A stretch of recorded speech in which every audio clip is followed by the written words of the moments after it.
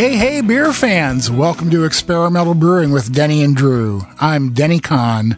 And I'm Drew Beecham. Together, we're the authors of Experimental Homebrewing, Mad Science in the Pursuit of Great Beer, and Homebrew All-Stars, where we interview 25 of the world's best brewers and steal their tips, tricks, and secrets straight out of their mind for your brain pan's consumption. So now, between the two of us, we have nearly 40 years of homebrewing experience. I'm the guy known for weird beer and strange ideas. And I'm the guy who's known for questioning the conventional wisdom and coming up with a way to check it out. Oh yeah, and on today's episode, well, we have a lot to do. So we got some correctional stuff that happened because the Correctional Department of Corrections contacted us to correct something. We have the pub where we're going to do what we always do, cover some of the beer life, understand some of the news, including, I think, one of the funniest stories I've ever read. But we'll also then drop into the library to go talk, well, really what you need to know in order to learn how to make lambic. Stop by the brewery for a couple of really great, open source hoppy announcements. And then in the lounge, we'll be stopping and talking to the Bills, Bill Sobieski and Dr. Bill Sislak of Wild Barrel Brewing Company in San Marcos, California. They've been open for 30 days, but it should be no surprise if you recognize those names to know that they're already kicking butt with their beers. And then, of course, we'll answer some questions, we'll give you a quick tip, something other, and we will get you back onto the way to your beery life. Yeah, so there's a lot of stuff coming up today. Grab yourself a beer, unless you're driving. Settle back and join us right after this word from our sponsors.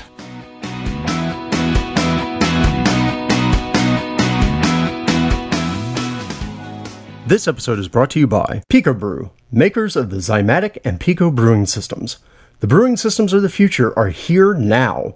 Discover how easy and rewarding it is to make great beer with Pico Brew. And by Craftmeister and BTF Iodophor. When you absolutely, positively need to make every surface clean, bust out the cleaners with professional power and homebrewer safety. Make better beer with better chemistry. Choose Craftmeister. And by the American Homebrewers Association, a community of more than 46,000 beer lovers. Since 1978, the AHA and its members have worked to promote and celebrate the homebrewing hobby and community. Join today for 6 issues of Zymergy magazine, AHA member discounts on beer, food, and brewing supplies, access to exclusive events and competitions, and a bunch of other cool stuff that'll take too long to list here. Head over to homebrewersassociation.org or experimentalbrew.com and get yourself a membership. And by you, our listeners. Go to experimentalbrew.com to help support us. Click on the Patreon link to donate whatever amount you'd like to help support us and our charities. Click on the Brew Your Own magazine link to subscribe to BYO. Or click on the AHA link to join the American Homebrewers Association and receive a subscription to Zymergy magazine. Part of the proceeds from those go to help support the podcast. Thanks for your support.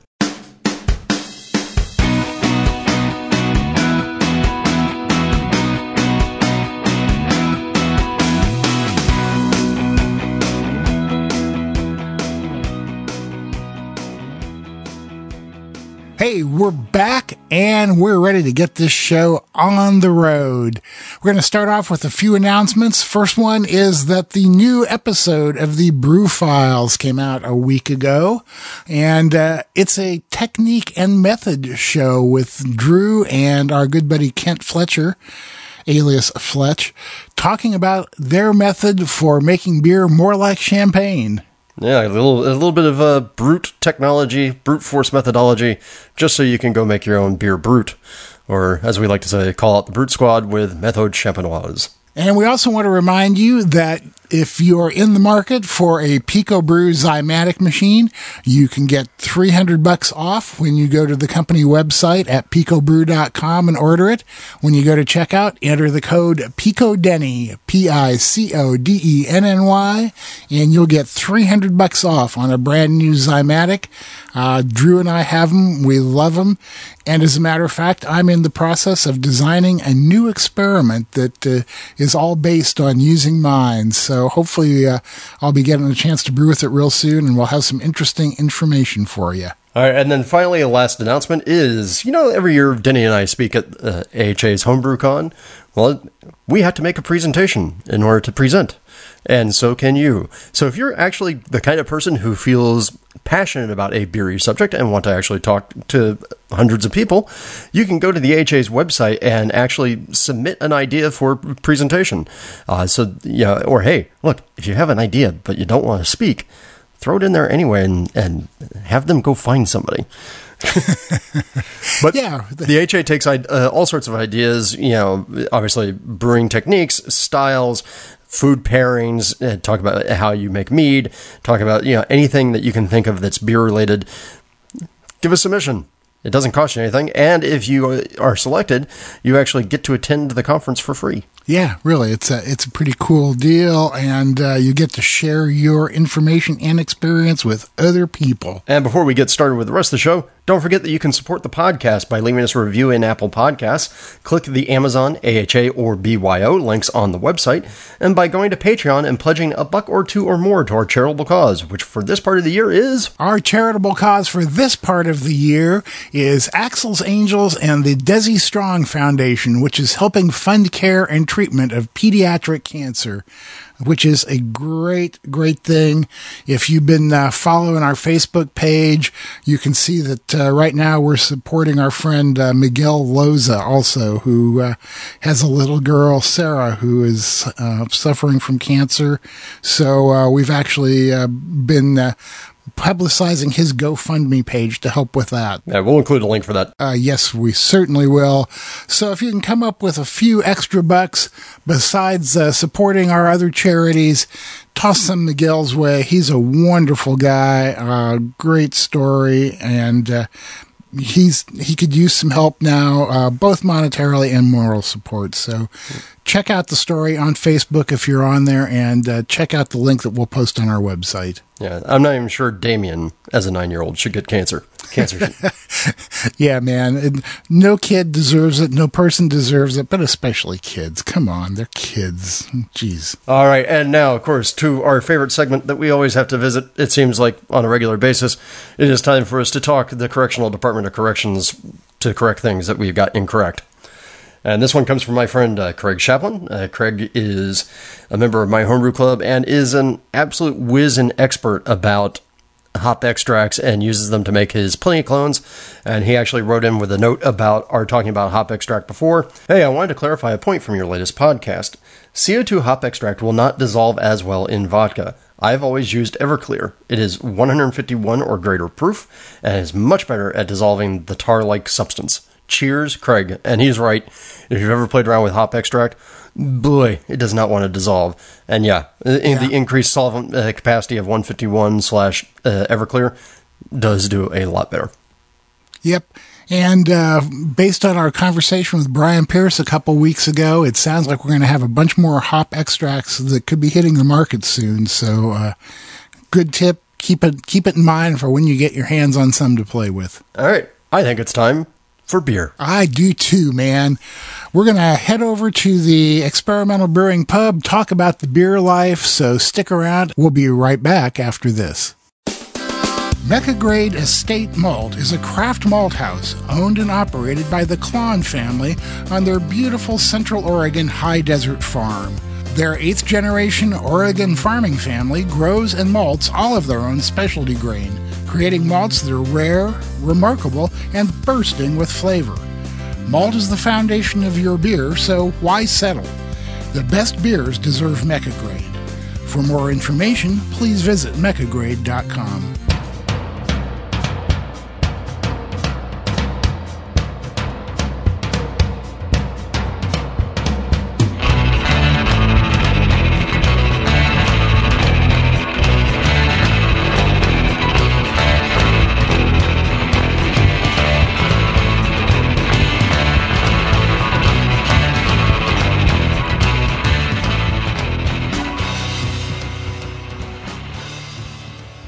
We're back, and we are sitting here in the Experimental Brewing Pub at the corner of Everywhere and Nowhere in your town, USA, and we are drinking beer.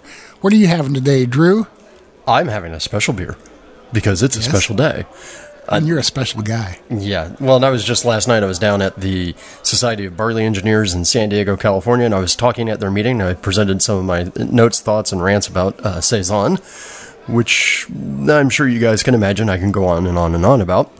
And on and on and on. Yeah, well, and the Society of Barley Engineers have a sub-club, a side gig, however you want to call it, called the Society du Lambic. And the members of that particular group get together every year, and they actually brew up a whole bunch of lambic and refill barrels. They have lambic barrels going on. That's an ongoing project, and every year they just make these incredible beers. And so last night, as a speaker's gift, they gifted me with some bottles of their Framboise. So I'm drinking it, and you're not. Man, I love Framboise, and I got to tell you, anything to do with raspberry is okay with me. I can even put aside a lot of my fruit beer prejudices if there's raspberries in there. Raspberries are good for you. And they taste so good, too. Well, I'm drinking a lost beer because my brewing has been so sporadic lately. I have been going through my beer fridge and pulling out all the bottles I've stuck in the back and saying, damn, I really need to start labeling these when I put them in there, because I pull out bottles and I have no idea what it is. And one of the ones that I pulled out the other day, I popped the top, I poured it into the glass. I said, this is very dark. Could it be? Sure enough, it was a bottle of my Bourbon Vanilla Imperial Porter. And checking my notes, I figured that bottle was probably someplace in the 7-year-old range. And I was pretty impressed by how well it had held up. It had been in the fridge most of those 7 years. Shows you how often I go through the back of my beer fridge. It was a bit oxidized, had a bit of harshness to it, but as it sat in the glass, it really opened up and mellowed out and ended up being a very, very enjoyable beer that I sipped over about the course of 2 hours as I was watching the World Series. I'm trying to think. The Bourbon Vanilla Imperial Porter isn't that big of a beer. It's in the 9% area, 9.5. Okay. For some reason, I thought it was down around 7. No, it shows how much I pay attention. But so yeah, I mean 9.5 in the fridge with some fortification. Yeah, that would last. Yeah, and usually what I've experienced is a real fading of the vanilla and bourbon flavors, and that might have actually been a good thing in this beer because the balance was really nice on it. There was just enough of those left to it so that you could tell what it was. So anyway, I lucked out, and the bad part is that I'm almost through all those old beers in the back of the beer fridge, so I'm hoping that the batch I have fermenting now gets done quick. Yeah, I'm going to say, you best get on it, buddy. Yeah, well, you know what? I'm planning on brewing again as soon as I can. Isn't that always the case, though, huh? Always. So I guess we're going to start today with some legal news, huh? So today we're going to start with a couple stories from the legal files, a couple trademark disputes. First one came up, in early October. Brewer in, oddly enough, Brewer, Maine, where my mom is from. Mason, I think it's Mason Brewers.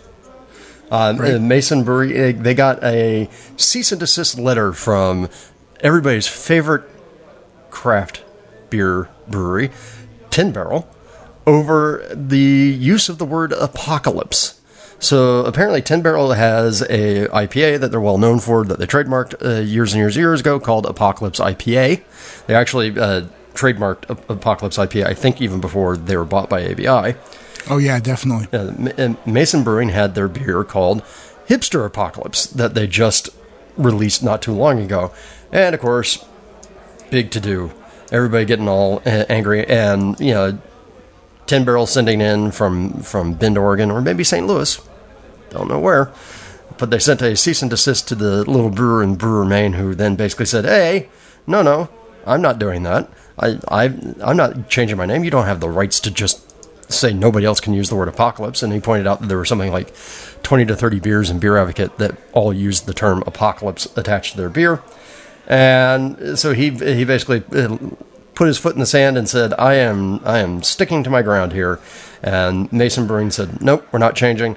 But news then came out about 2 weeks after this whole thing first started to happen. And I guess they've actually reached an agreement with 10 Barrel that said, okay, you can use Hipster Apocalypse, but you can only use it for as long as you're only selling beer in the Northeast. Okay, fine. I just find those kinds of arguments so silly, don't you? Well, yeah, I mean, look, I get it. Trademark law is what it is, and the trademark law is a weird, hairy beast. That comes with, requirements of active defense and everything else. Oh, sure. Man, there are lots of times when I really do miss the old days of litigation, settling things instead of using litigation, like what happened between Russian River and Avery all those years ago. And they both said, we can live together. Yeah, well, I mean, I can't imagine that many people are going to be confused between Hipster Apocalypse and Apocalypse IPA. Yeah. Well, that is the key. Would the average consumer be confused? And would the average consumer even care? Right. Yeah. Well, I don't think that they would, but who knows? Well, so, next piece of legal silliness has a European twist to it. Right. So, a Santa Fe brewing company that goes by the name of the Route 66 Junkyard Brewery basically got served a cease and desist from a European brand called, I think it's Lodestar. That's the name? Yeah, Lodestar. Lodestar, who apparently has an American trademark on the term Route 66, the Highway Shield, and beer.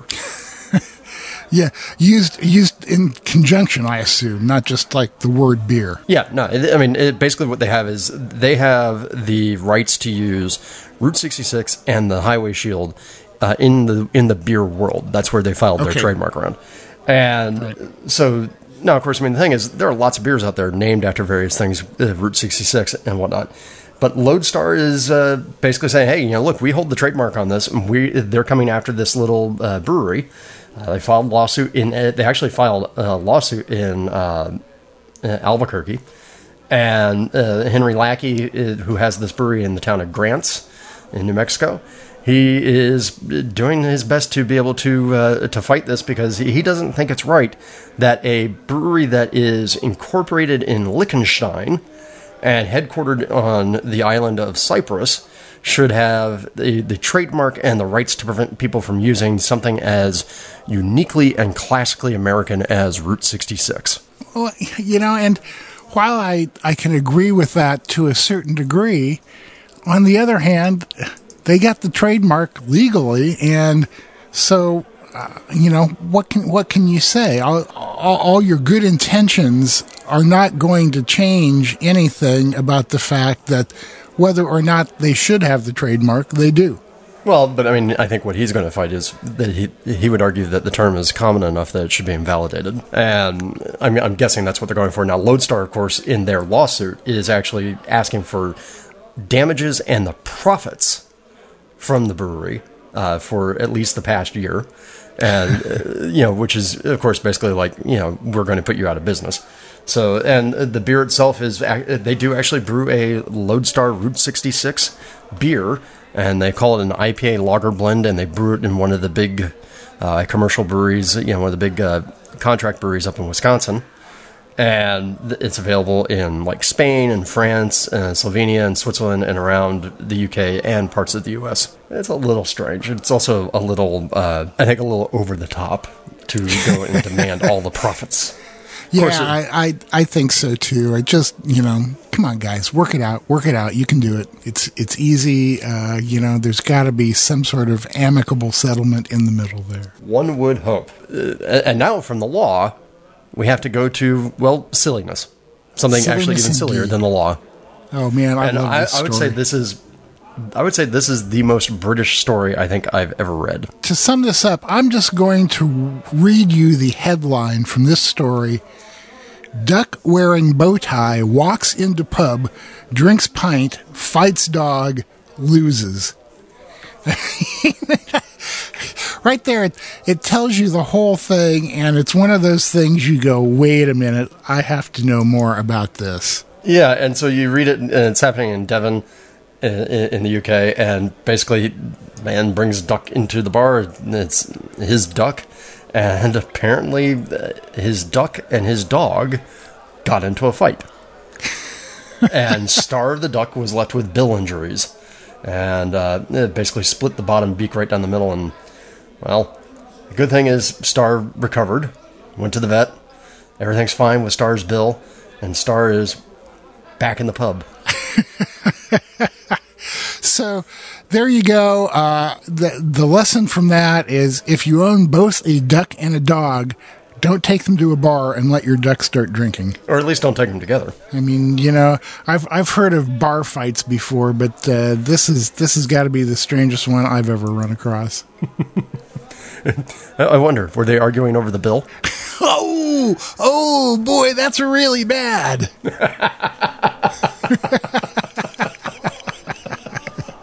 I can't help it. Oh, it's just too good. You kind of had to do that, didn't you? Kinda.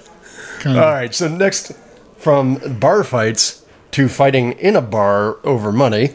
So, dirty little secret in the world of the beer business is tap handles and bottle space. It's expensive.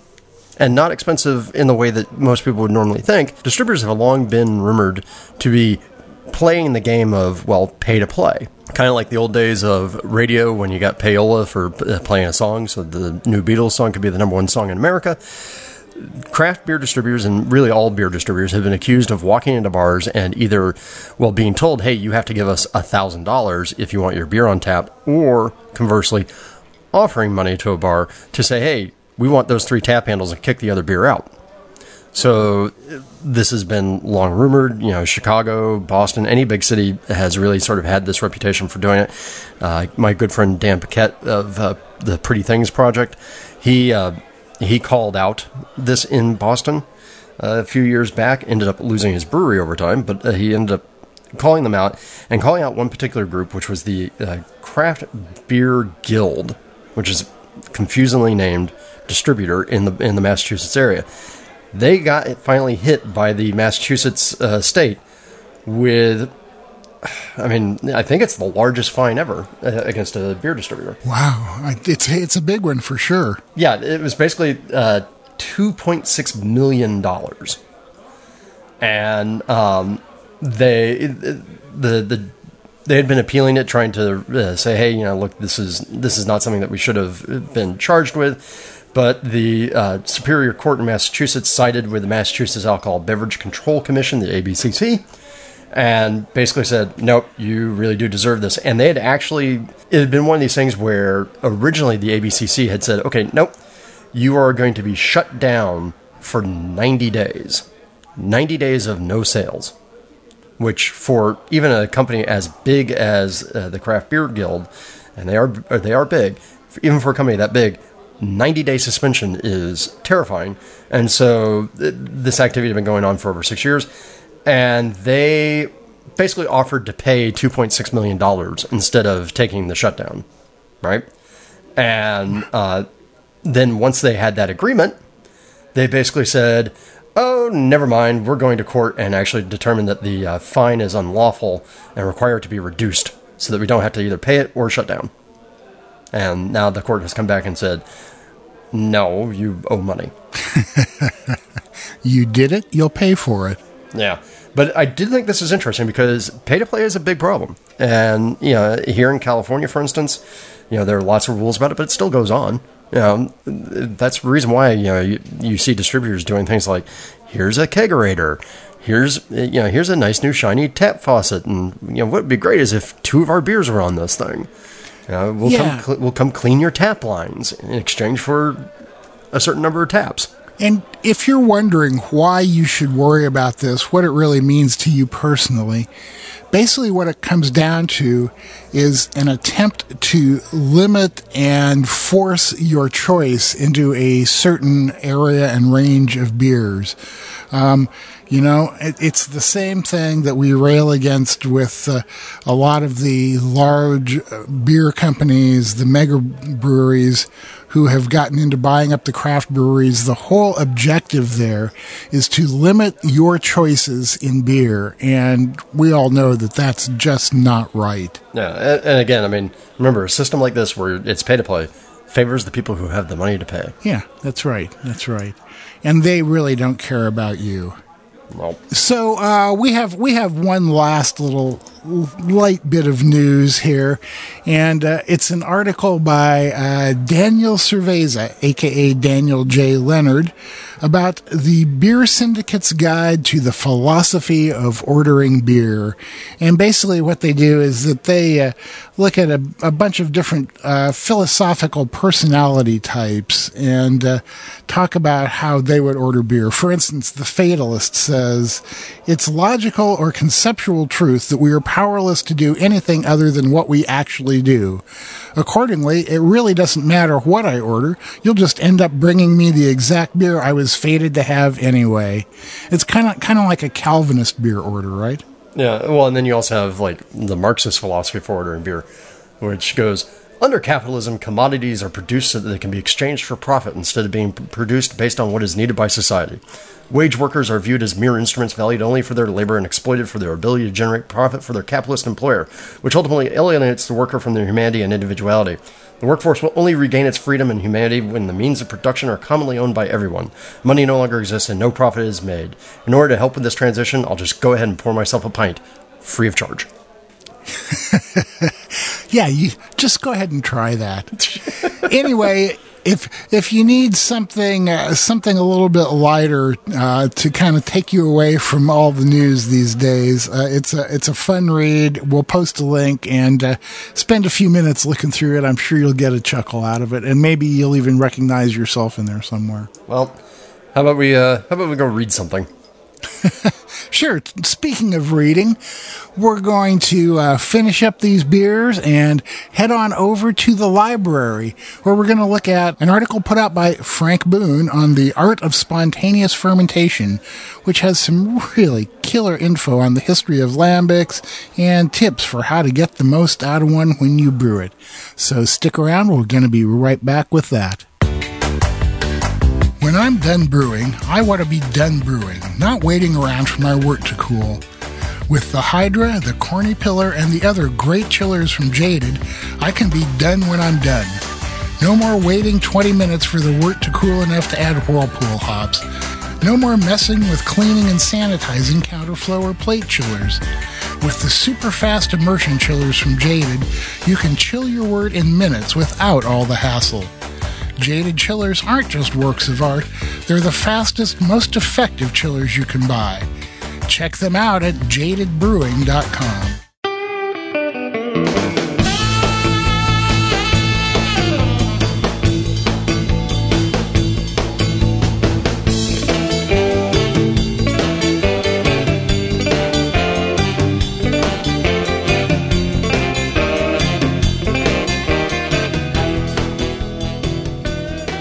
We've made our way over to the library now. We're sitting here in the stacks of books. Are you smoking a pipe today?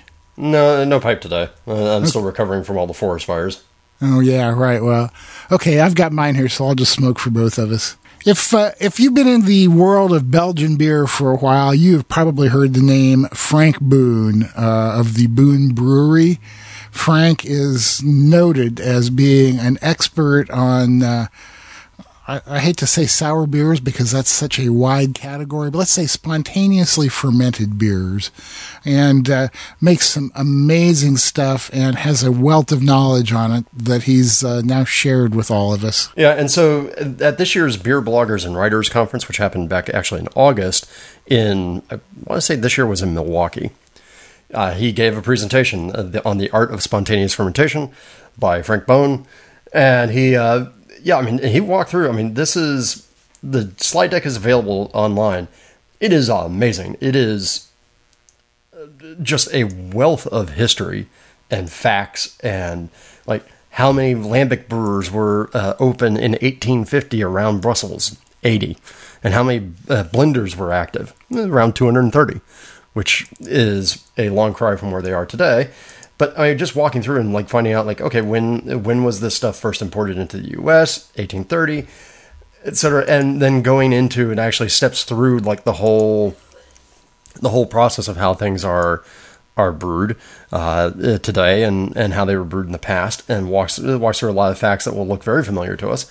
talking about the history of Brettanomyces, talking about where he thinks all the various organisms come from and what's necessary and how you actually make it. And then, I don't know about you, Denny, but I think one of my favorites is that there's a whole section at the end about the qualities and flaws of eau de Gueuze. Yeah, man. I mean, I'm looking through this just as we talk here, and it is fascinating. There are some great photos, some amazing historical documents. This is, I mean, whether you're into lambics or not, this is a really fascinating read. Yeah, and no, I think if I remember correctly, Frank started off as a blender and not as a brewer, and I think over time has gotten a brewery together, or maybe I have that backwards. I can't remember which, but he talks about hey, what are some of the things that you should look for in Gueuze, because Gueuze is his real passion, and this one will go to the heart of the big haze debate.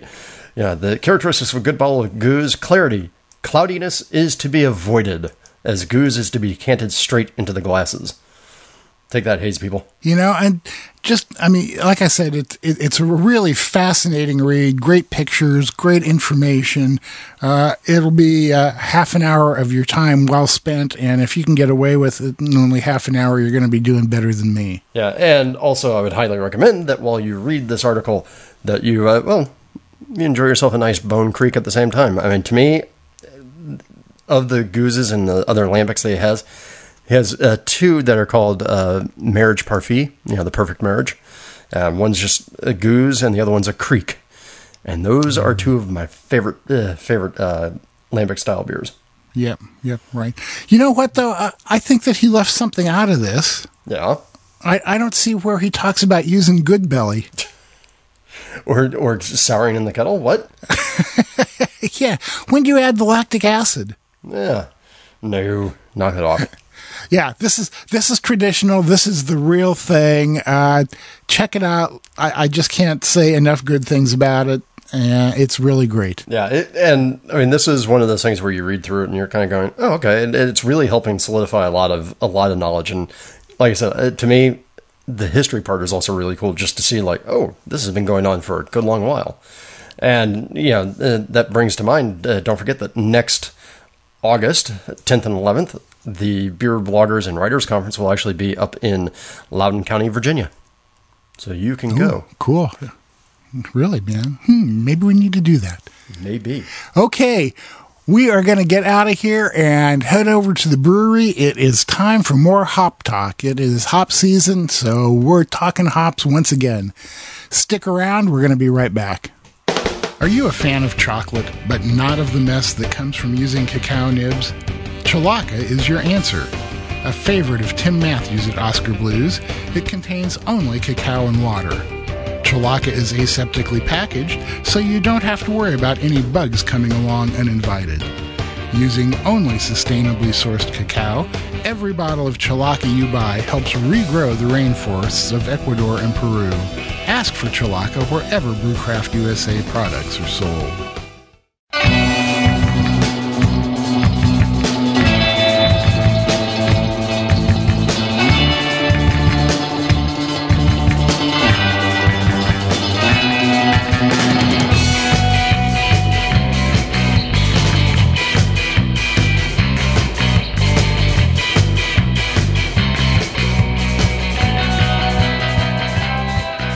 We are sitting here in the brewery now, surrounded by shining stainless steel, burners going. I think Drew has his Zymatic cranking out some kombucha, right? Yeah, exactly. Because me and kombucha, I live in California. So the first thing we want to talk about is something that is a new program that's a partnership between the Brewers Association and the U.S. Department of Agriculture, and it is a public hop breeding program that's going to be taking place in Oregon and Washington, where they have partnered to try and produce more domestic public domain hops. So they'll be available to everybody, and they're looking for qualities that will reduce downy and powdery mildew and provide a bigger yield and more aromatic and expressive hops. And that's pretty darn cool. And thank you, Brewers Association. Yeah, so if you don't know, the United States Department of Agriculture maintains, well, breeding programs and research programs all around the country into all sorts of different agricultural products. So, so with this particular case, hop breeding is part of this, and it falls under the Agricultural Resources Services. They have, breeding stations and programs in Washington and Oregon, and in times past, these efforts would have been funded by, say, the big breweries. So your Millers, your Anheuser-Busch's, your Coors. But with consolidation happening and a lot of other impacts happening to bottom lines, monies dedicated to public breeding programs from the big brewers have started to fall off. And so now the Brewers Association, they've been talking about this for a couple of years. Brewers Association is stepping in to actually help fund some of that breeding research. Now, what this means is practically some of our favorite new varieties of hops, like some of the ones that we get from YCH Hops, like say your Citras, your Simcoe, all these kind of new hops that everybody's super excited about. Yeah, Amarillo. They're all actually privately owned breeds, which means that they're kind of controlled as to who can grow them. So that's part of the reason why that market can get kind of restricted. And the idea here is, let's make another Cascade. Let's make another Centennial. Let's make another Willamette. All of those were public hops that were bred up through various Department of Agriculture programs. And Oregon State University, which is kind of like out, in the public domain. And, and I have no problem with hop farmers who want to come up with proprietary varieties. That's great. They certainly have a right to. It's a hard job growing and harvesting hops, so they deserve it if they can do it. But on the other hand, let's not forget about all the great public domain hops that have been out there, and let's not neglect developing more of them. So I just think that this is nothing but a good thing to get more variety in hops and to get hops that are going to grow better and provide a bigger yield and make them available to everybody. I think that's great, and I'm really anxious to see what comes out of it. Yeah, I think the industry works best when there's both private and public funding. Yeah, right, exactly. There's definitely room for both of them. And the other thing, since we're talking hops and the Pacific Northwest, is an article in Seattle Magazine about how the hops capital of the world is in eastern Washington. With 75% of the nation's hops grown in Yakima, this year's harvest is one of the most anticipated by brewers around the world.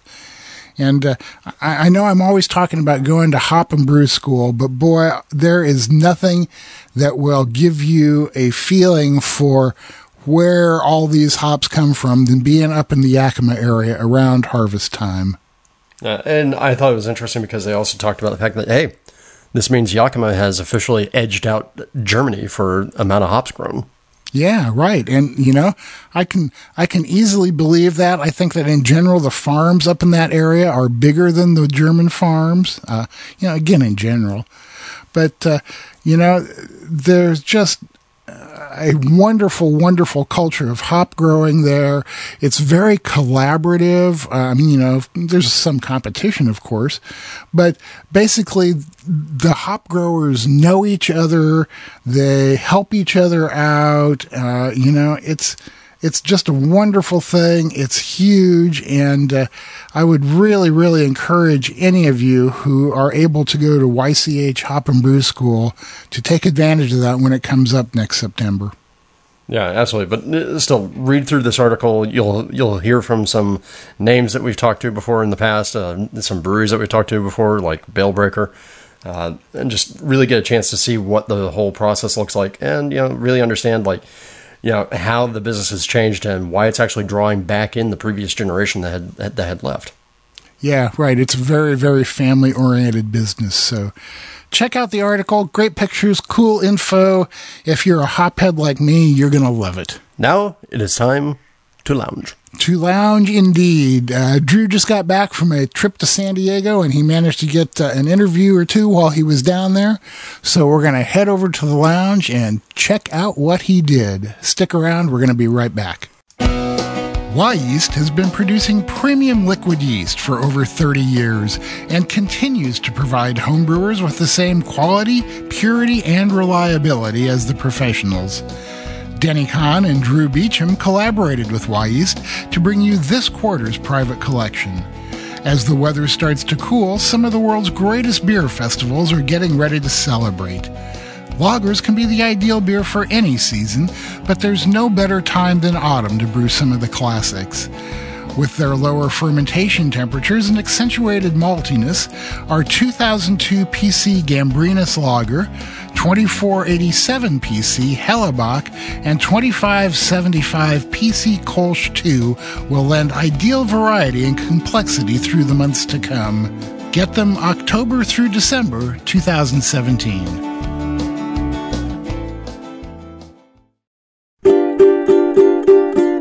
It's just about time.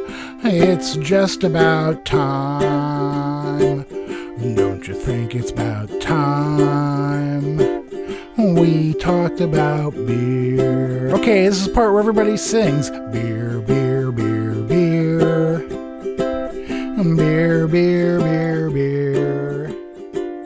We are now lounging in the lounge, and Drew's going to tell us about his trip to San Diego yesterday. And Drew's going to tell... let me get a place to edit in there. And Drew's going to tell us about the trip to San Diego he just returned from. Yeah, so as I mentioned in the pub, I was drinking the Société de Lambics Framboise, and I spoke at the Society of Barley Engineers meeting the other week. And, of course, while I'm doing that, I have to stack more than just one thing into the mix. So I had recorder in hand, and I stopped at Wild Barrel Brewing Company. Now, Wild Barrel is a brand new brewing company, but from a couple of big old names in the beer industry. Bill Sobieski, who used to brew for Stone, and Dr. Bill Sisolak, who... Well, I don't know how you describe Doc, but Doc is sort of insane. He has been a beer nerd for forever. Sort of insane. Well, no, we talk about this in the interview, but he had his birthday party where they were pouring new rare beers every 10 minutes. And if you couldn't wait the 10 minutes, he jokes, for the other 9 minutes, there were 20 of the rarest beers on keg in his backyard. He estimated he went through over $10,000 worth of beer for this one birthday party. You're kidding me. No, it was insane. It was like he had a menu with times scheduled on it. You know, this beer will be open at this hour. 10 minutes later, this beer will be open. 10 minutes later, this beer. It was nuts. Okay. That's officially insane. Yeah, and then so Doc, after leaving the medical field, he was known as this beer guy, and he got invited by Stone to come help them when they were opening up the brewery in Escondido to become their director of, I don't know, all things crazy beer. So he helped arrange the festivals. He had all the contacts. He put together tasting menus, all this sort of crazy stuff just to really push the message of good beer is good for you and tastes great. And after a couple of doing that for, I think, about 8 years, Stone had a layoff last year, and he and Bill had already been planning the brewery. So it was the perfect time, and they have now been open. When I was there yesterday, they had been opened for 30 days.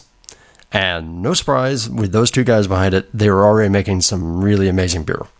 Wow, that's great, man. So sit back, relax, hopefully have a beer of your own, and let's listen to how these two Bills went to make a brewery.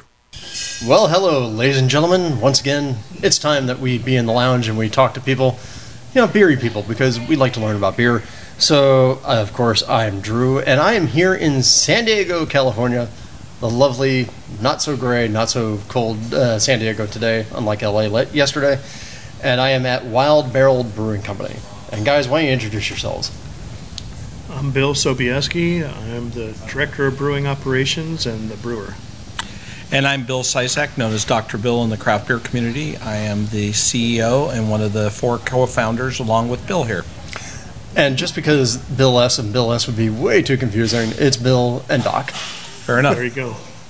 All right, so now, just real quick, I mean, I've known both of you guys for a good long while, either from beer tastings or homebrew or various festivals, because as much as we like to say that Southern California is a big place, the homebrew community and the beer community is a relatively tiny community in terms of those of us who are nuts. It's been decades for sure. Yeah, you you run into everybody at least at a beer festival or at a judging competition or at a brewery. Well, Bill, I mean, you and I have spent more time than I care to admit at like a Southern California Homebrewers Festival. Correct. You know, Yes. being silly there. And Doc, I think the first time I ran into you was with your magical suitcase of beer in the back room of the Toronado during one of the barley wine festivals. That sounds about right. Legendary, weren't they? Oh, jeez. Yeah, so, well, let's actually, before we get into that part, we got to do the big thing. So, all right, Bill, how'd you get into beer? Let's see, I started brewing, I think, in the mid-'80s, my first home brewing, and I think what set me off was, my dad brewed when I was a kid. You know, he made beer and he made wine. So I remember we had made wine a few times, and then I think one day I heard on the news that they raised the price of beer a nickel a beer in taxes, and that was it. I'm like, I'm not paying that tax. I am going to brew my own beer, and and I've spent way more over the years than I ever would have if I would have just paid the extra nickel a beer. Whoever said that homebrewers were cheap or wise? Neither. And Doc? So I got my first craft beer experience in 1977 when my dad caught me drinking bad beer in the backyard. He had been in World War II and was able to try English ales and German lagers, and had just recently stumbled across a very early liquor store chain called the Liquor Barn in Orange County, and had come across some imported beers. So we started doing tastings every Friday and Saturday with a bunch of our friends and relatives. And by the time I was 18, because I was 15 in 77, we had a room in my parents' house that had over 3,000 different bottles of beer. During that time, I got to try, Fritz's first releases. We had a friend that bought wine in Sonoma, so Jack McAuliffe's bottles came down, and then we also got the opportunity to try a bunch of Belgian beers because we had a friend in NATO. So tried my first Rodenbach and first Chimay in 78. Fell into Michael Jackson's book, not the guy with one glove, but the famous beer and whiskey writer. And from there, it was downhill ever since, 40 years. I have to admit, so, okay, you said, what, like 1980? 77. Oh, well, 77 was when you got started, and Yeah. by 1980, you had 3,000 bottles in your parents' house. Yeah, there was a room my dad was more proud of than I was, actually, of empty bottles. I have to admit, I'm kind of amazed that in 1980 that you could actually amass 3,000 bottles of different beer. It wasn't as hard as you'd think, because like I said, the Liquor Barn had just opened. They were kind of like an early Bevmo, so there was a whole aisle of imports. It was primarily imports, but at the time we also didn't know anything about craft beer or even the definition of a microbrewery. So we were getting things like, all the different types of PBR and different things like that. So we were getting these Pabst Dark and things like that. We were like, oh, cool, this is another new beer. So a lot of them were regional breweries that were around, but then there were just tons of German lagers and Hefeweizens coming out, and Dutch beers and all kinds of things like that. So it was kind of fun. All right, so next question. Bill, what's your favorite curse word? I have no idea. You have no idea what your favorite curse word is? I don't have a favorite. I like them all. Well, okay. Equal opportunity. I like person. them all equally and use them all equally. All right, and Doc, what's your favorite curse word? Does Sobieski count? It might in some circles. It does, sometimes, but probably the good old F word. Fuck. I'm just, old school, like it. Hank. It has brevity, and yet it has weight depth to it. Yeah, depth and weight. Well, and by far and away, the F word is everybody's favorite swear word, at least amongst brewers. So, all right, and we talked, Bill. We talked actually when you guys both discovered good beer. So now, since you're both, sort of responsible for the overall beer picture here at Wild Barrel, I'm going to ask you guys my favorite question, which is omitting the word balance. Describe your beer philosophy. I'll go first, Bill, and then you can break down the beers a little bit. Yes, balance is a good word to be omitted by us, I believe. So the way Bill and I work is I kind of organize and have the vision of the different beer styles, and then Bill's the artist, of course, so he kind of runs with it. We collaborate to a certain extent about hops, and we talk about what he's going to brew and if there's anything that can be, and then I give him my input as far as different fruit flavors or different hops and things like that. But Bill knows the kind of styles we're looking for, and I would say they're definitely not balanced beers as a whole, and he's very good at it. He's been doing homebrewing, like he said, for many decades, and so I have complete faith in his ability to create the beers that him and I dream up on the chalkboard.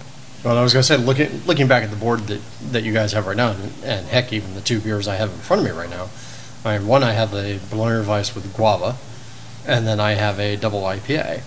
So, yeah, they're kind of running to two different ends of the spectrum.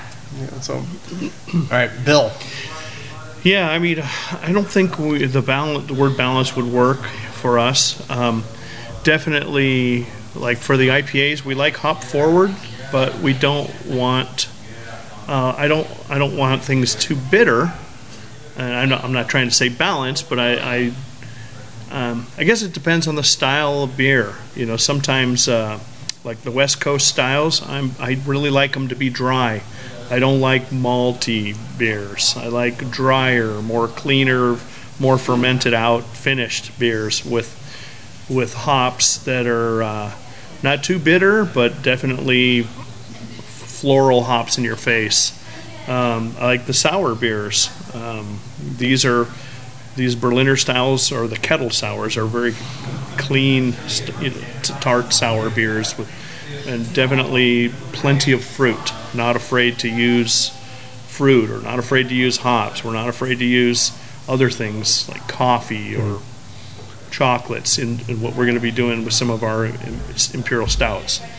Well, I was going to say, right now, you have 4 San Diego Weisses on tap. Right. And all 4 of them have a different flavor to them. You got Montevideo cherries, strawberry, guava, and black currant. Correct. So you're definitely not like going in for just the straight up. Here you go. And I know we haven't done the typical raspberry or blueberry or whatever you see in a wheat or sour beer at your typical pub. Well, and you have I have the guava here in front of me, and I have to say I'm usually not a guava fan. Like most of the time, because I was raised in Florida, I wasn't raised anywhere near guava as a child with flavor. So guava to me is usually kind of, I want to say there's a part of my brain that usually wants to interpret ripe guava as being sort of semi-rotten. Sure, overripe. That's very classic. And one of the things with these that we wanted to achieve, and Bill's done an amazing job, is when I was dreaming up originally and then got with Bill, and together we had this wonderful idea to have these bigger Berliner Weiss style beers, San Diego Weiss at 5.6, was that the fruit would affect you differently with each beer. So the guava is almost this big, juicy kern juice, right? Yep. Kern fruit juice. And yet the Montmorency cherries is more of that classic kettle sour where you get that acidity on the mid-back of the palate. The strawberry, which we normally don't, neither of us, I think, are huge fans of strawberry and barrel-aged beers because of what the seeds do. We knew that he'd be able to produce this very aromatic and just beautifully strawberry attack on your sensations of your palate. And then finally, the black currant, we wanted to get this kind of Cabernet Merlot cepage, blackberry fruits, sweet red cherry aromas that would remind you of a great wine, and then this tannic finish. So they all kind of hit you differently, and that's kind of our goal. And Bill, like I said, has done an amazing job because it's not just big fruit after big fruit after big fruit. It's different aromas, different mouthfeels, different fruity esters that come across. Well, and I was going to say, so with the 4 that I've had, and you're totally right, they all hit differently. And the guava hit me with that sense of like, oh, hey, this is actually really kind of nice guava. And Bill, you're kind enough to actually bring me out your version 2 of the guava. The first one had a little more candiness to it. This one is much more dry and dries more of the tartness, which I, naturally being a beer guy, like. The cherry, I mean, it was classical cherry, but you also got the little bit of the lob thing with the cherry pits in there. Right. And then, I mean, I was impressed, actually. I remember I had to laugh. The bartender laid down the 4 beers in front of me, and he's like, okay, that's the strawberry, and that's the Montemayor cherry. And I'm like going, wait, why is the strawberry so much darker, and the Montemayor cherry looks pink? Right, yeah. I was like, this is messing with my brain, man. And I mean, look, let's face it, I think more people need to play around with the black currants. I mean, now that we can actually get currants here in the country. It's delicious. People love it. Once they've tried it, I think most people in America don't even know what black currant is. The only reason I knew what it was banned for years because people were worried about what it would do to pine trees. Yeah, the only time I ever had it was in like the beer that came from Belgium, and it was like, I think, Lindemans Cassis or something. That was the only time I'd ever had it. And Lindemans was way over sweet. That was syrup, yeah. Fructose in there, and it really gave Cassis a bad name as far as I was concerned in the beer circles. Well, and then if you've ever been over to Britain, and they have Ribena everywhere, and it's like, hey, let's mix some beer with the Ribena and whatnot. You start to taste that, and you go, oh, wow, that's a really interesting flavor. I mean, like you were saying, you get those wine-like characteristics. Right. So, yeah, I'm really glad to see that we can get some more of that now, and we can actually play around with some of that. Right. So, all right, now we got Doc. You were the beer collector, the man with the knowledge of 1,000 beers plus, probably 1,000 beers at a party. I remember, I think your last birthday party, you broke out so many beers it was stupid. Yeah, it was. I think I lost like $10,000 at that birthday party, and sharing with my friends. Who cares? But it was 148 cases of the rarest beers in the world. Luckily, some of my brewer friends gave us, including Bill, he gave us a keg of his Mission Impeccable, and Tommy gave us Cuvée de Tommy, and Vinny gave us Temptation. So the joke was I'd pour 2 beers every Speedway. 10 minutes. Yeah, Speedway. 2 beers every 10 minutes for 12 hours, and in case you got thirsty in the 9 minutes in between pours, there were 20 of the rarest kegs in the world sitting over there just wasting away. So yeah. I just remember that last one that looked like that was Epicurean madness, Dionysian, delights. Those are all great descriptors of stuff I do. So, all right, but let's talk. So, I mean, obviously, we have, Bill, you had the homebrewing background. Mm-hmm. Doc, you had the beer collecting background. So now, what's the journey to get from that to your own place here, where now you're getting to play around and produce these flavors? Well, I think we first met at the Southern California Homebrew Fest. Yeah, he came up and tried some of my beers when I was making beers with the Society of Barley Engineers. That's true. Because I had been to the first one on the Salurzo winery, and I was always a friend of Vinny. Yep. And so I made it to most of them, and I come and try both your guys' amazing beers all the time. Used to do those Magnums or Jeroboam bottles you guys used to open. But I was always around beer. I was always considered very knowledgeable. I traveled to Belgium 35 times. I was just kind of the grandfather of beer geeks, let's call it. One of those guys that started off early, had this big collection of thousands of bottles of beer, and I always loved to share them, whether that was going to events or traveling to new breweries or whatnot. And I continued on in the medical field for a long time, working in emergency rooms. And then when I retired in 2008, Greg and Steve from Stone were good friends of mine, and people were asking me, "You're going to start a brewery now? What are you going to do?" And I was like, "I don't know." And I went and talked to Greg and Steve, and they said, "Well, we want you to come work for us, of course." And so I came on as their craft beer ambassador for 7.5 years, kind of being their beer expert educator, overseeing their beverage program. And during that time, Bill was also working there.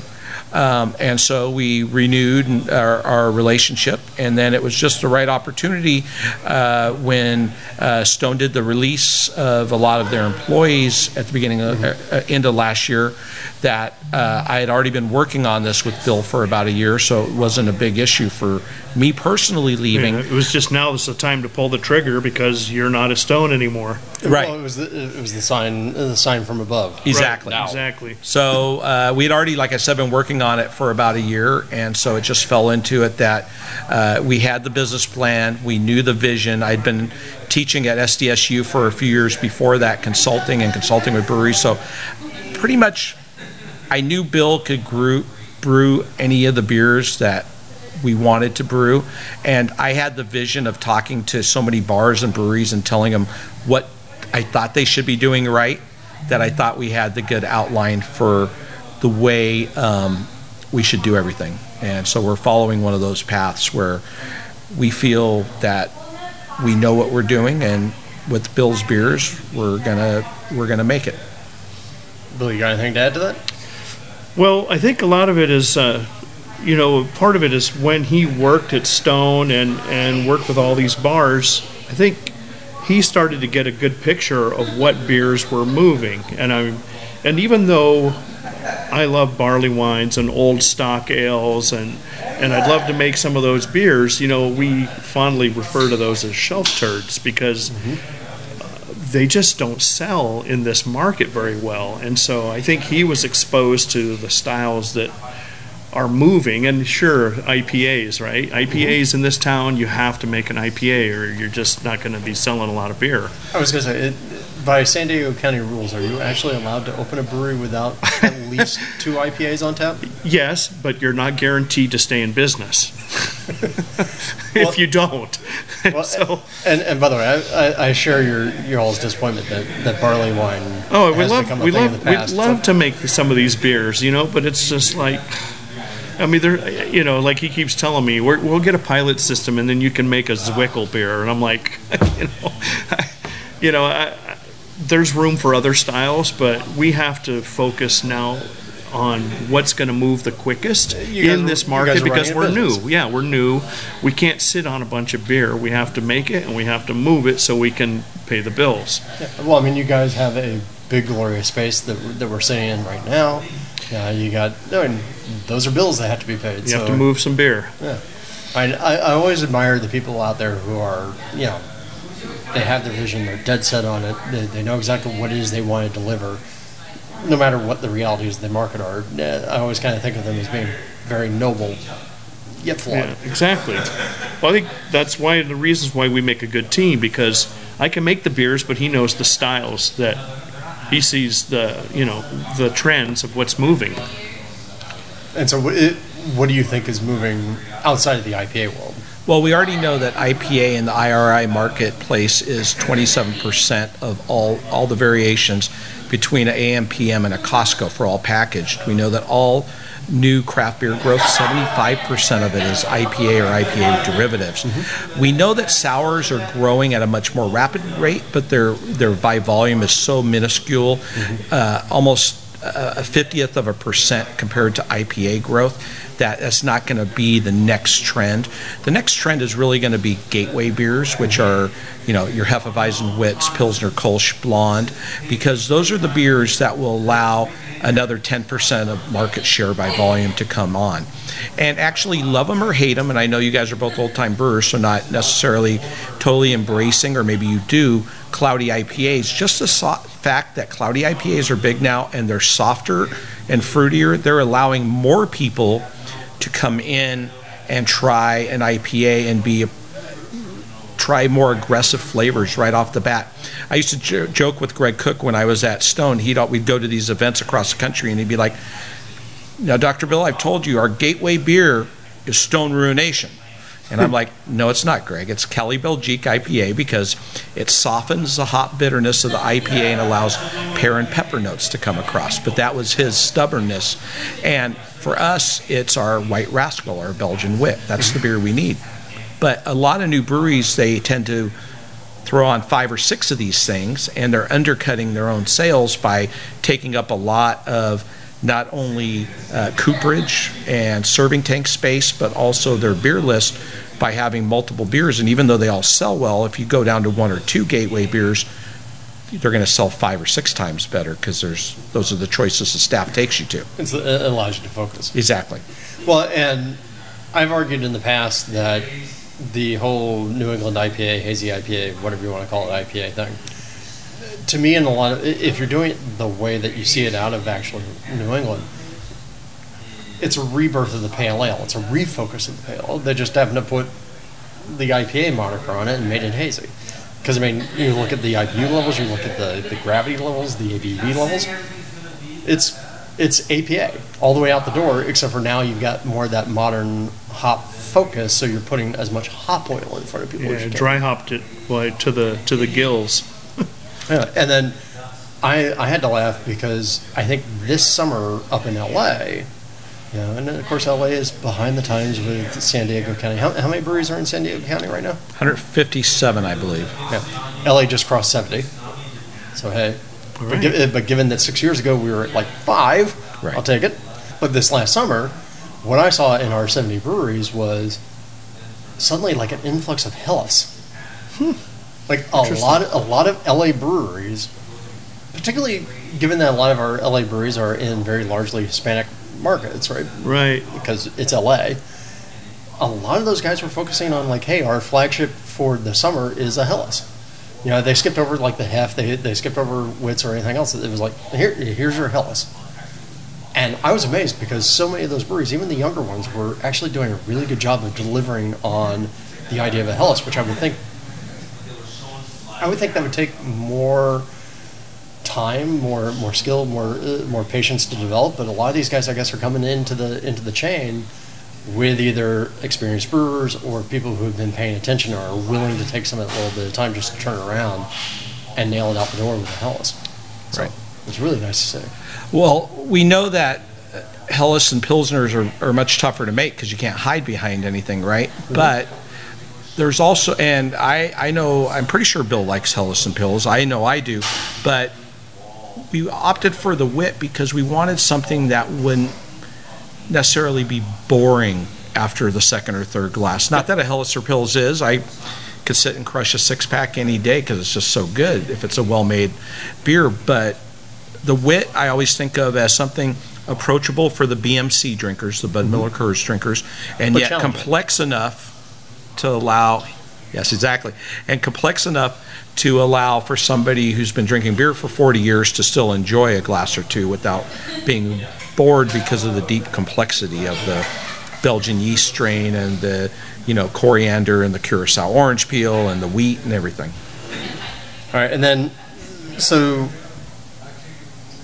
I mean, obviously, I think we answered some of this, but is there a particular beer that you guys don't necessarily have on tap that you find yourself longing to drink? Something that you'd be happy to, in Doc's words, sit down and crush a 6-pack of? I think we both have some, but what's yours that you'd love to do at some point once we get that pilot system? Hoppy Pils. Nice Hoppy Pils? I have 2. I really want to do a Czech Pils. Yeah. That'd be awesome. But in 3-barrel batches, not 15-barrel batches, right? Just enough for the taps here. We're not trying to sell kegs of it because we couldn't compete. I really want to do a classic English barley wine. Would be amazing. That would be but good too. I have a caveat. Once we get the barrel program going and once the barrel program is off site, we want to play with Brett, and what I really want to do is take 2 of my favorite beers in the world, Orval and DuPont avec Le Bon Vue, and make a 10% breaded saison. I just think that would be one of the funnest beers to ever have. So, Slim, when you're ready to do that, give me a call because you just smoked magic and loving words into my ears. All right, those are 2 of my favorite beers. Yep. I mean, like literally, you always get the question, like, hey, what's your favorite beer? And of course, the answer is always like the one that's in front of me. And then the next answer is depends upon the situation. But I have to kind of admit, if you force me into that, the answer for me is going to be a Avec Le Bon Vue. Yeah, because it's a great beer. Boy, that's a fantastic beer. Was that your desert island beer? Yeah, if I could only have one beer, Yeah, it would be a Vecla Lambu because Mine's- I mean it hits so many of those markers of things that you want. It's dry. It is imminently drinkable.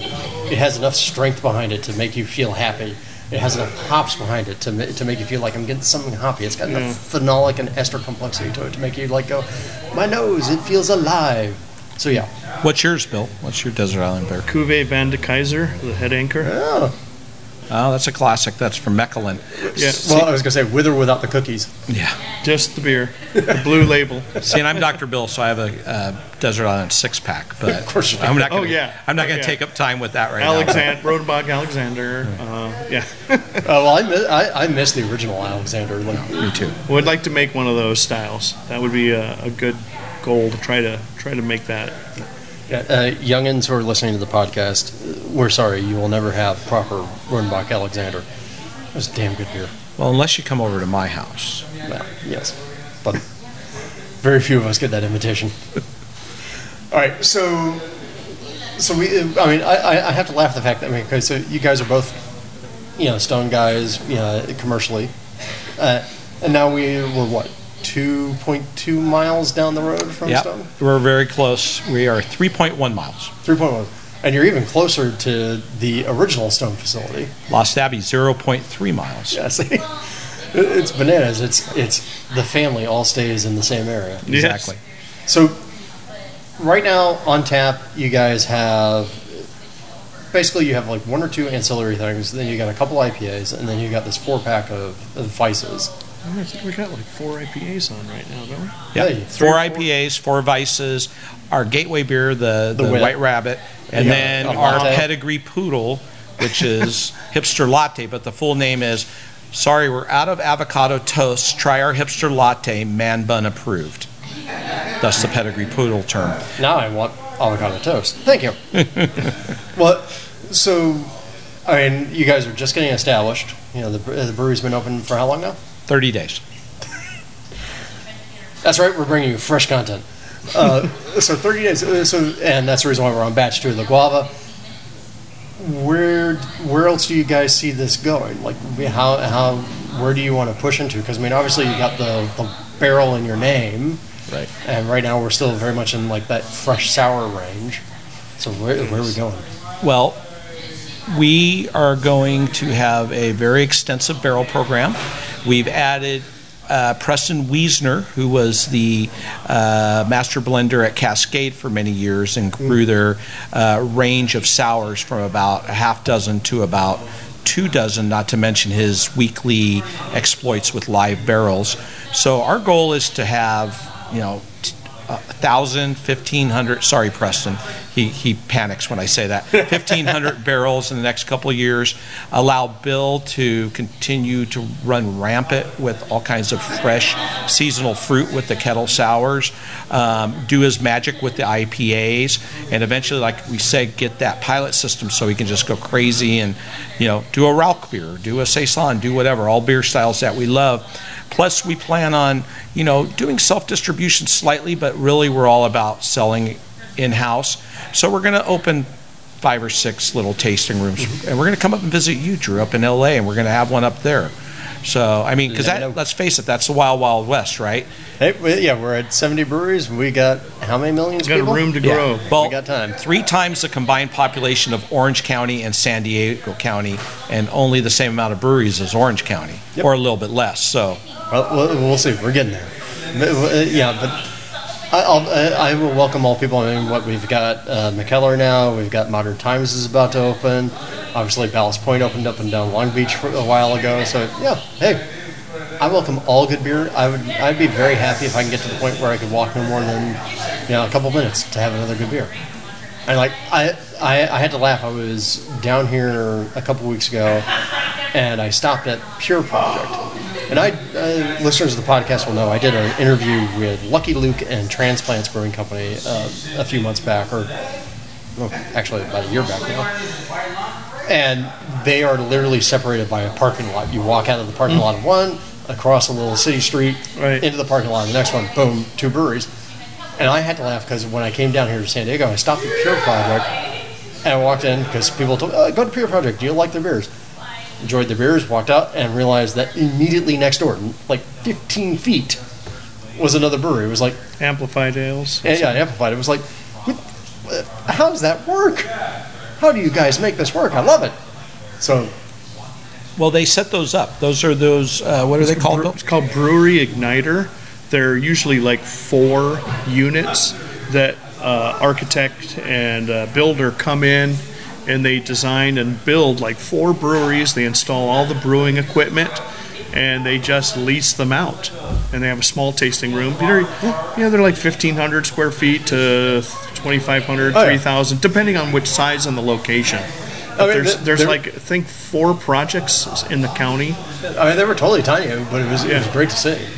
All right, so let's get some final questions in here so that we can go forth and have some more beer. What are some favorite flavors that you guys have that you guys want to capture in the beers in the brewery? Mango. Mango. That's one of the next ones. That, pomegranate. Those are going to be some of the next sours. All right. I'm waiting for the season, though. We're waiting for the seasonal fruit to come get ripe before we tackle those. Well, so that raises the question then. And so I guess then you guys are using your ripe actual fruit. I mean, I know you talked with the guava. I did have some guavas on my tree, but we source. We try to get as fresh as we can. We're getting stuff that's like it's been frozen and processed and frozen already for us, but it's still seasonal. But you're not doing like the aseptic purees. No. Right. Our stuff has to be kept.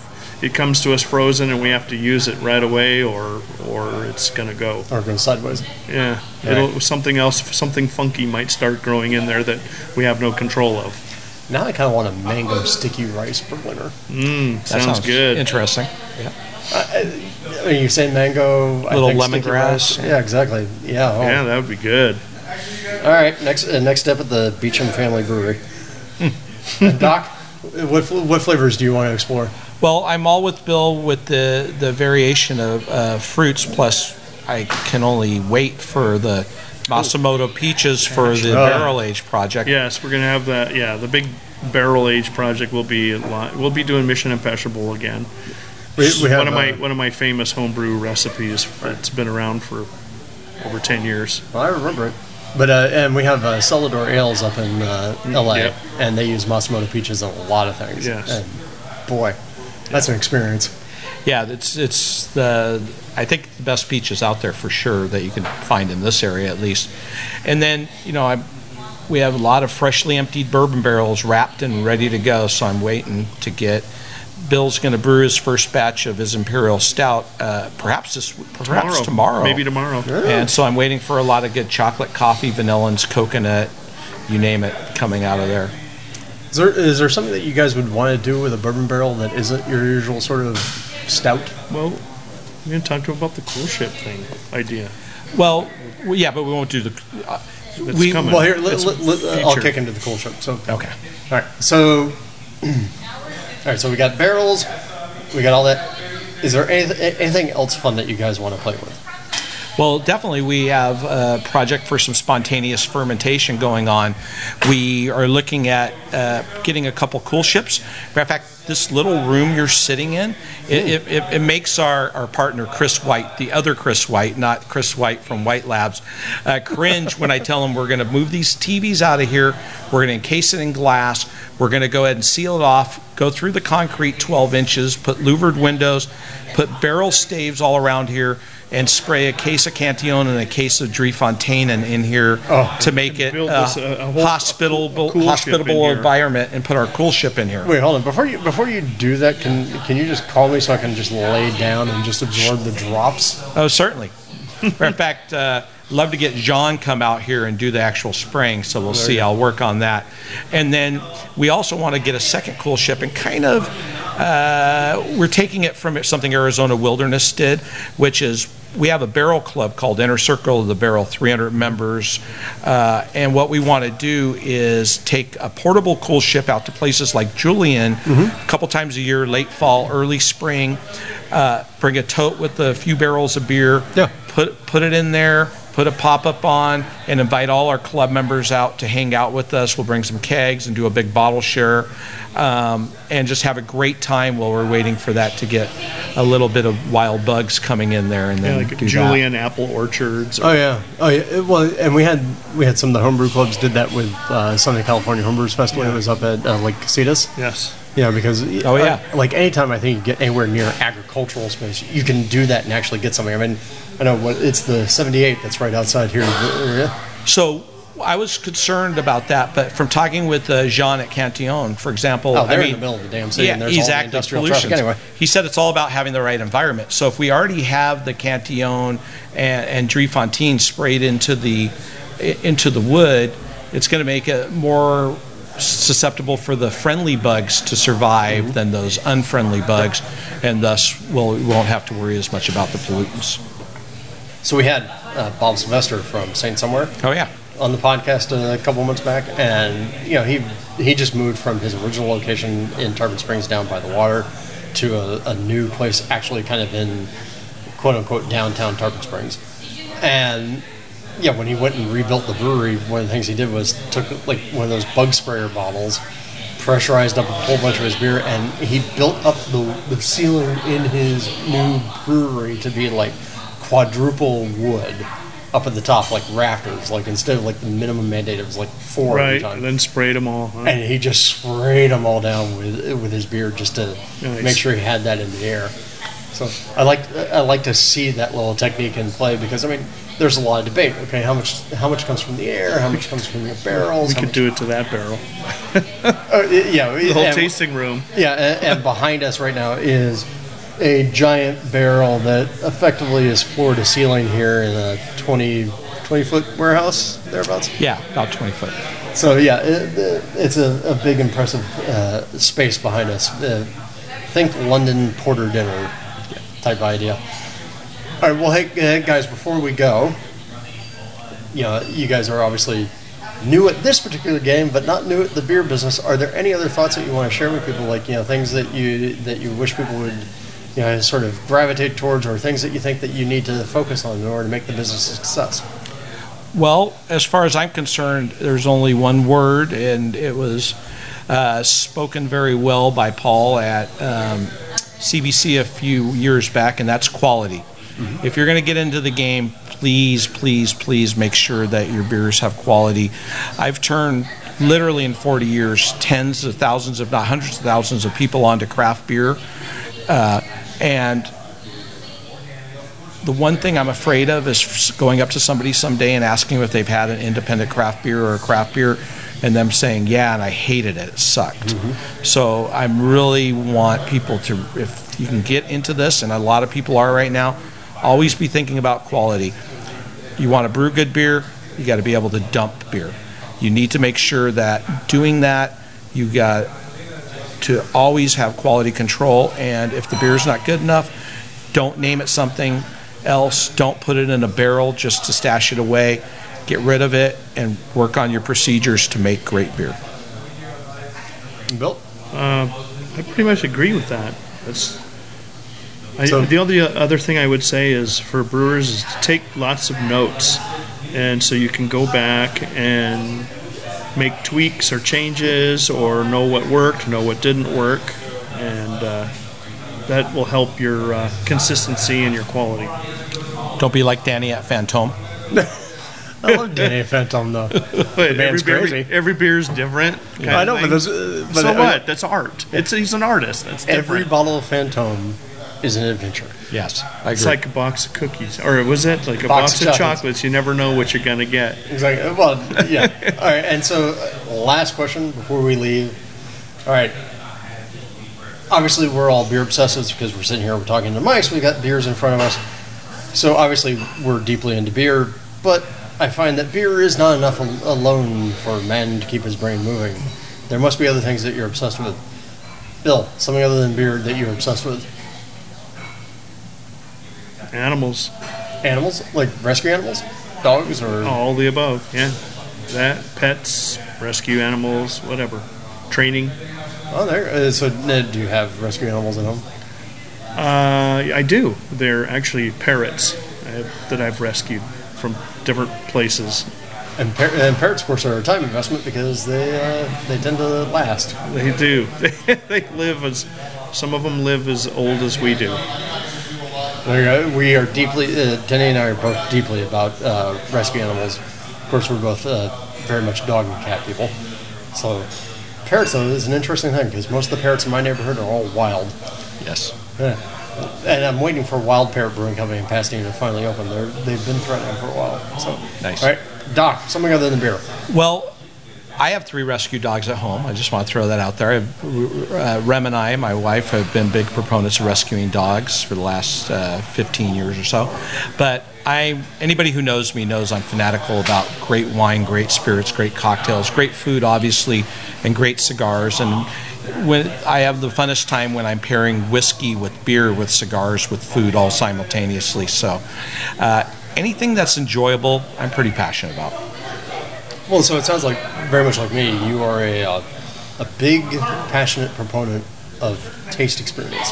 Oh yeah, it's all about the taste and having everything has flavor. And so where the Salon de Gusto and the slow food movement kind of brought it on home, and Mondavi and Jackson with wines and all the micro distilleries and the craft breweries, and having butcher shops back and creameries and all those things, it's all about leaving that lower commodity nationalized products that were important when we were a melting pot country just starting out and trying to get our nationalism, to now being able to have all these artisans doing the most amazing things in whatever you want to see. Any type of alcohol, any type of beverage, from sodas to kombucha to you name it, to the best cheeses. It's so much out there, people, other than McDonald's.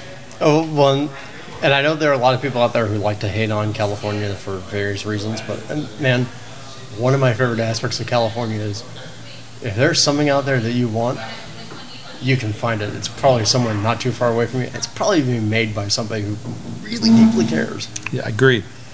So, all right, well, hey, guys, thank you so much, Bill and Bill, or Bill and Doc, Doc and Bill. It's all good. We've had a wonderful time. I've sat down and I've enjoyed quite a few beers. This is a great little space, particularly since you guys have only been over 30 days. You are killing it. It's like you're pros or something. Thanks, Drew. We Thanks. appreciate it. It's right. always great to see you. Thank you. All right. Well, hey, thank you again. And guys, we've been here at the Wild Barrel down here in San Marcos, California, North County, San Diego. Come on down. They are right next to the San Diego North County DMV. So if you need your driver's license renewed, go get your driver's license renewed. Stop in and have a beer. Or in whichever order you choose. I think one of those orders might work better than the other. I'm not certain. But hey, regardless, if you're in the area, or even if you're not in the area, take a small drive. Come have some beer. You know you want to. Cheers. Thank you. Cheers. Wow. Okay. I grant you, he's insane. Yeah, he's nutty. But in such a lovable way. And I'm not kidding. I really do think the first time I ever met Doc was in the back room of the Toronado during their Barley Wine Festival. And he had a luggage case full of rare beer that he was sharing with people. So Doc has always had sort of a showmanship or a showman's heart when it comes to presenting beer. And now he gets a chance, both he and Bill, to play around and present beers that they want to present. That's great, man. I can't wait to try some of their stuff. You'll have to send some up to me eventually. Never. It's all mine. Yeah, right. Okay. We're going to take a quick break here, and when we come back, we are going to wrap this baby up and get out of here and let you get on with your day. So stick around. We're going to be right back.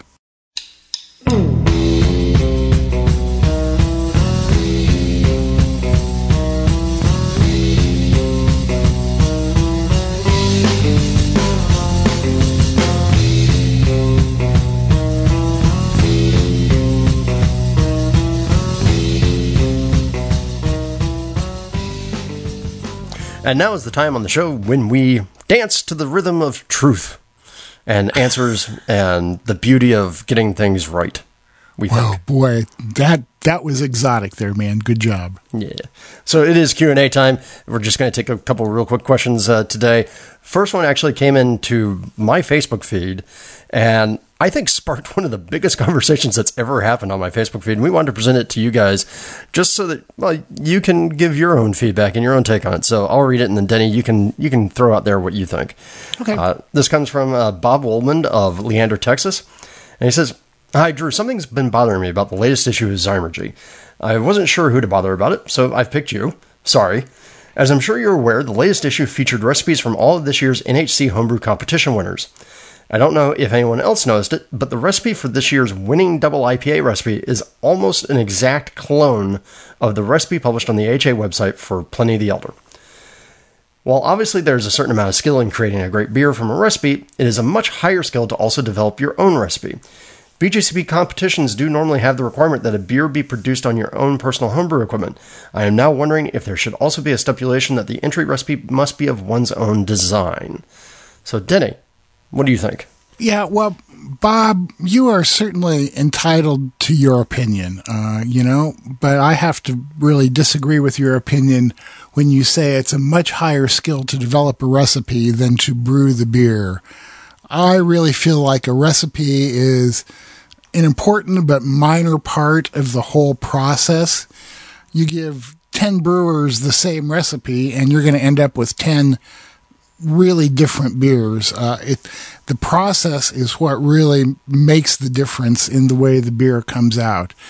So, bottom line is, I have absolutely no problem at all with people using other people's recipes. I know that my recipe for rye IPA and bourbon vanilla imperial porter get used frequently by homebrewers entering competitions. I certainly don't have a problem with that because they have to have the skill to go out there and execute those recipes properly. So, I give you that you believe that the recipe development is more important than the brewing. I don't, and I don't really believe that a lot of homebrewers think that either. Well, and for me, I totally get what Bob is going after, though, because, of course, I'm a guy who loves to make recipes. But I do agree. I think the greater part of the challenge for competition is, on your brewing skills piece.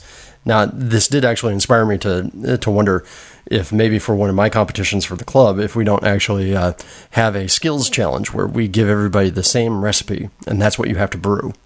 And the person who wins that category is the person who evinces the best brewing skills, independent of recipe creation. I just thought it was interesting. Yeah, but then you have to decide how you would judge that too, Yeah, well, execution. Yeah. Good beer will out. But then whose execution is correct? Whichever one tastes best. Okay, I can settle for that. Mm-hmm. Okay, it'd still be judged the same way. Yeah. So you would judge. You would pick like a BJCP style and judge it to BJCP standards. Yep. Okay, works for me, man. So our next question comes from Bill Ranta via email. Bill says, "Hey Drew, I'm an obsessed listener to your podcast, and I highly respect your opinion." He's never met you, has he? All right. I would love to replicate a version of Shock Top's pretzel wheat beer and would like some ideas. It comes under the style of American dark wheat beer, and I would like to get your opinion on the following. What malts do you think would bring a pretzel flavor to this beer? I was thinking of adding some biscuit malt to a traditional German dark wheat grain bill with some caramel malt for some sweetness. I was thinking of putting real pretzels in the mash, but do you feel that a tincture would work best? I know you're the tincture king. What kind of hops would play well for this kind of profile? Would a USO5 yeast work with this beer, or what would be your suggestion? Okay, buddy, take it. So, all right, Bill, I actually had a flashback when I was reading your question, because one, I didn't know Shock Top had a pretzel wheat beer, but my good friend Johnny Lieberman, who now writes for Motor Trend magazine, back when he homebrewed, he actually made a pretzel beer, but his pretzel beer was much more literal, where he had a friend bring in, I don't know, I think it was like 20 pounds of frozen Philadelphia pretzels, straight from Philadelphia, and he mashed them. So, let's start with looking at what you're breaking down here. So you're going to aim for an American dark wheat beer, so your USO5 is a fine choice. You just want something that's basically clean, not fruity, and doesn't have a lot of aromatics to it, so USO5 fits that one pretty well. Malts for this, biscuit or aromatic would be a good base. I would also probably use some Caravian. I would probably avoid using any caramel. For me, I think if you're going for pretzel and bready type things, you want those toasty malts. You want those Munichs. You want those big bready chewy things. I don't think the caramel sweetness is actually going to help you at all. So can I ask a question here real quick? Mm-hmm. Would you use biscuit and Caravien or one or the other? Probably not. My personal preference would probably be for Caravien, just because I think I like that one better. And I've had some biscuit malts that I like and some that I don't. And they vary by maltster. Right. But I mean, I would totally set this up so that it's basically Munich plus wheat plus some Caravien and plus whatever you're going to use to get your dark color. Mm-hmm. Hops, just go for something spicy. I wouldn't go for anything that you're going to try and get a big distinctive character out of, because again, you're really trying to go for that pretzely thing, right? I would even actually play around with the idea of doing a salt rim. You can totally do real pretzels in the mash. Like I said, my friend Johnny did that. He did it with frozen pretzels they had flown in from Philadelphia. You do have to be a little careful if something went wrong with that beer, because it ended up tasting like strawberries. But I don't assume you're going to want strawberries. I would also say that if you are going to use pretzels, which I wouldn't do, but if you are going to use them, you're going to need to use a lot of pretzels. Like you mentioned, Johnny using 20 pounds. That's the kind of bulk you're going to need to be looking at. So you may want to find a way to suggest the pretzels rather than actually putting them in the mash, huh? Right, and so I think that's where the toasty bready malts come into play. Yeah, well, but I mean, he's talking about a pretzel tincture, and I just can't see that really having much to it. Can you? No, because I don't really feel like you can tincture something that's mostly starch. So yeah, that would be the thing. Exactly. That would be my take on it. So yeah, if you're going to use pretzels, you got to mash them. I don't necessarily think you have to, but go forth, use some toasty aromatic malts, and I think that will do you pretty well. Yep, I agree. And your idea of a salt rim on the glass is pretty interesting too. That could be really cool. Yeah, I think that'd be fun. Do salt on one side, do mustard on the other. Maybe make a mustard salt. Course the ground some mustard seeds with salt and use that for the rim. Ta-da. Okay, here we go. Now it's getting weird. It's always weird, buddy. You just haven't paid attention. I guess that's true. All right, let's tip this thing. Okay, that means that it's time for me. I've got the quick tip for today. If you've been brewing for any length of time, maybe even if you're a new brewer, you probably have put together a brewing system that you use over and over again, but maybe you've got some extra equipment sitting around. Maybe you've got more than one brewing system. My tip is to look at what your various pieces of equipment and brewing systems do best and combine them to get what you need for your brew day. Here's an example that made me think of this. I'm about to start playing with some cryo hops and making very, very heavy Whirlpool and late hop additions in my beers. Now, I really love brewing with my Grainfather, but I have a hard time when I put a lot of hops into the Grainfather because the filter on the pump has a tendency to clog up for me, and it's really hard for me to get that beer out. Not to mention the fact that I only have a 110 volt version, and so it can take a while to get to a boil in my Grainfather. On the other hand, it has great temperature control, it's easy to do step mashes with it, and the recirculation system is really great. So my intention is to do the mash in my Grainfather, recirculating, maybe even doing a step mash, haven't decided on that. But then when the mash is done, pump the wort over to my normal converted keg kettle and do the boil in there along with the Whirlpool hopping. The boil will go much faster. The Whirlpool hops will work a lot better and not clog anything up in that particular kettle. So it'll be like kind of the best of both worlds on those systems for me. So there you go. Look at what you got. Think about what the strong points of each one are, and look out of the box and put things together in an unusual fashion. There you go. And that's kind of like what I do with my chilling rig before I got the Jaded, where I had an immersion coil and I had a counterflow chiller, and I combined the two together because I needed better chilling power.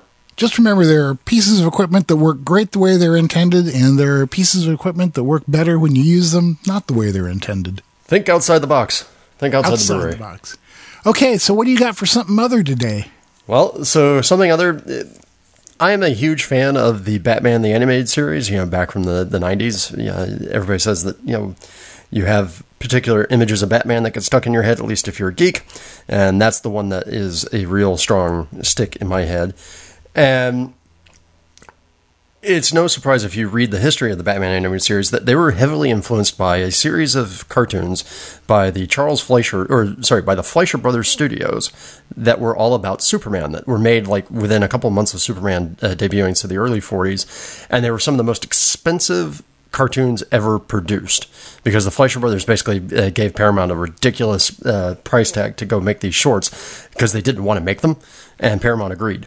I mean, it ended up being, I think it was like $50,000 per episode in 1940 money. So, but these Fleischer shorts, they've been available in various states and various collections and whatnot. But there's a guy out there who has made a collection that he calls the Mild-Mannered Superman, aka the Fleischer shorts, where he's gone through all the various public domain sources and rebuilt what he thinks is the most perfect version of these shorts in terms of the music cues and the timings and the color correction and everything else. They're all available on his website and on YouTube. So if you've never actually seen the Fleischer shorts from Superman, there are, I think, 18 of them, and they are fantastic, and they had a surprising amount of influence on animation history in ways that you may not have ever realized if you've never seen them. And one of the advantages to being older than dirt like me is that I actually watched those when I was growing up. Now, they weren't new.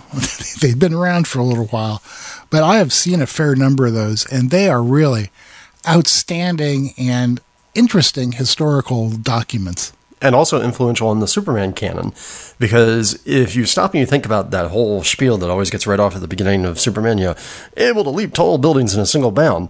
Well, in the early history of Superman, he didn't fly. He leapt. And the Fleischer brothers actually went and asked the Superman property rights holders if they could make him fly instead of having him leap, because leaping on the cartoon looked silly. And so because of that, Superman gained the power of flight. Oh, cool. I didn't know that. But that's the reason why he's always able to leap tall buildings in a single bound, because that's what he used to do. Of course, if he just jumped, he could jump over them too, Exactly. Alrighty, so I guess that's it for today. Thank you all for listening to Experimental Brewing. You can catch all of our latest adventures and writings by going to our website, which is experimentalbrew.com. Don't forget to follow us on Twitter, where we're at EXP Brewing. We're on Facebook. We're on Instagram. I hang out on a whole bunch of different beer discussion forums, mostly the AHA forum. You can find Drew on the Homebrewing subreddit or the Homebrewing channel on Slack. If you want to ask us a question, suggest topics or recipes, experiments, or just rant and rave, you can email us at podcast@experimentalbrew.com. Or if you want to email each one of us individually, I'm Denny at experimentalbrew.com and he's Drew at experimentalbrew.com. And don't forget, you can always leave us a voicemail at 626-765-1AL. So until next time, remember to always brew experimentally. Or brew wacky. And we'll see you on the next episode of Experimental Brewing.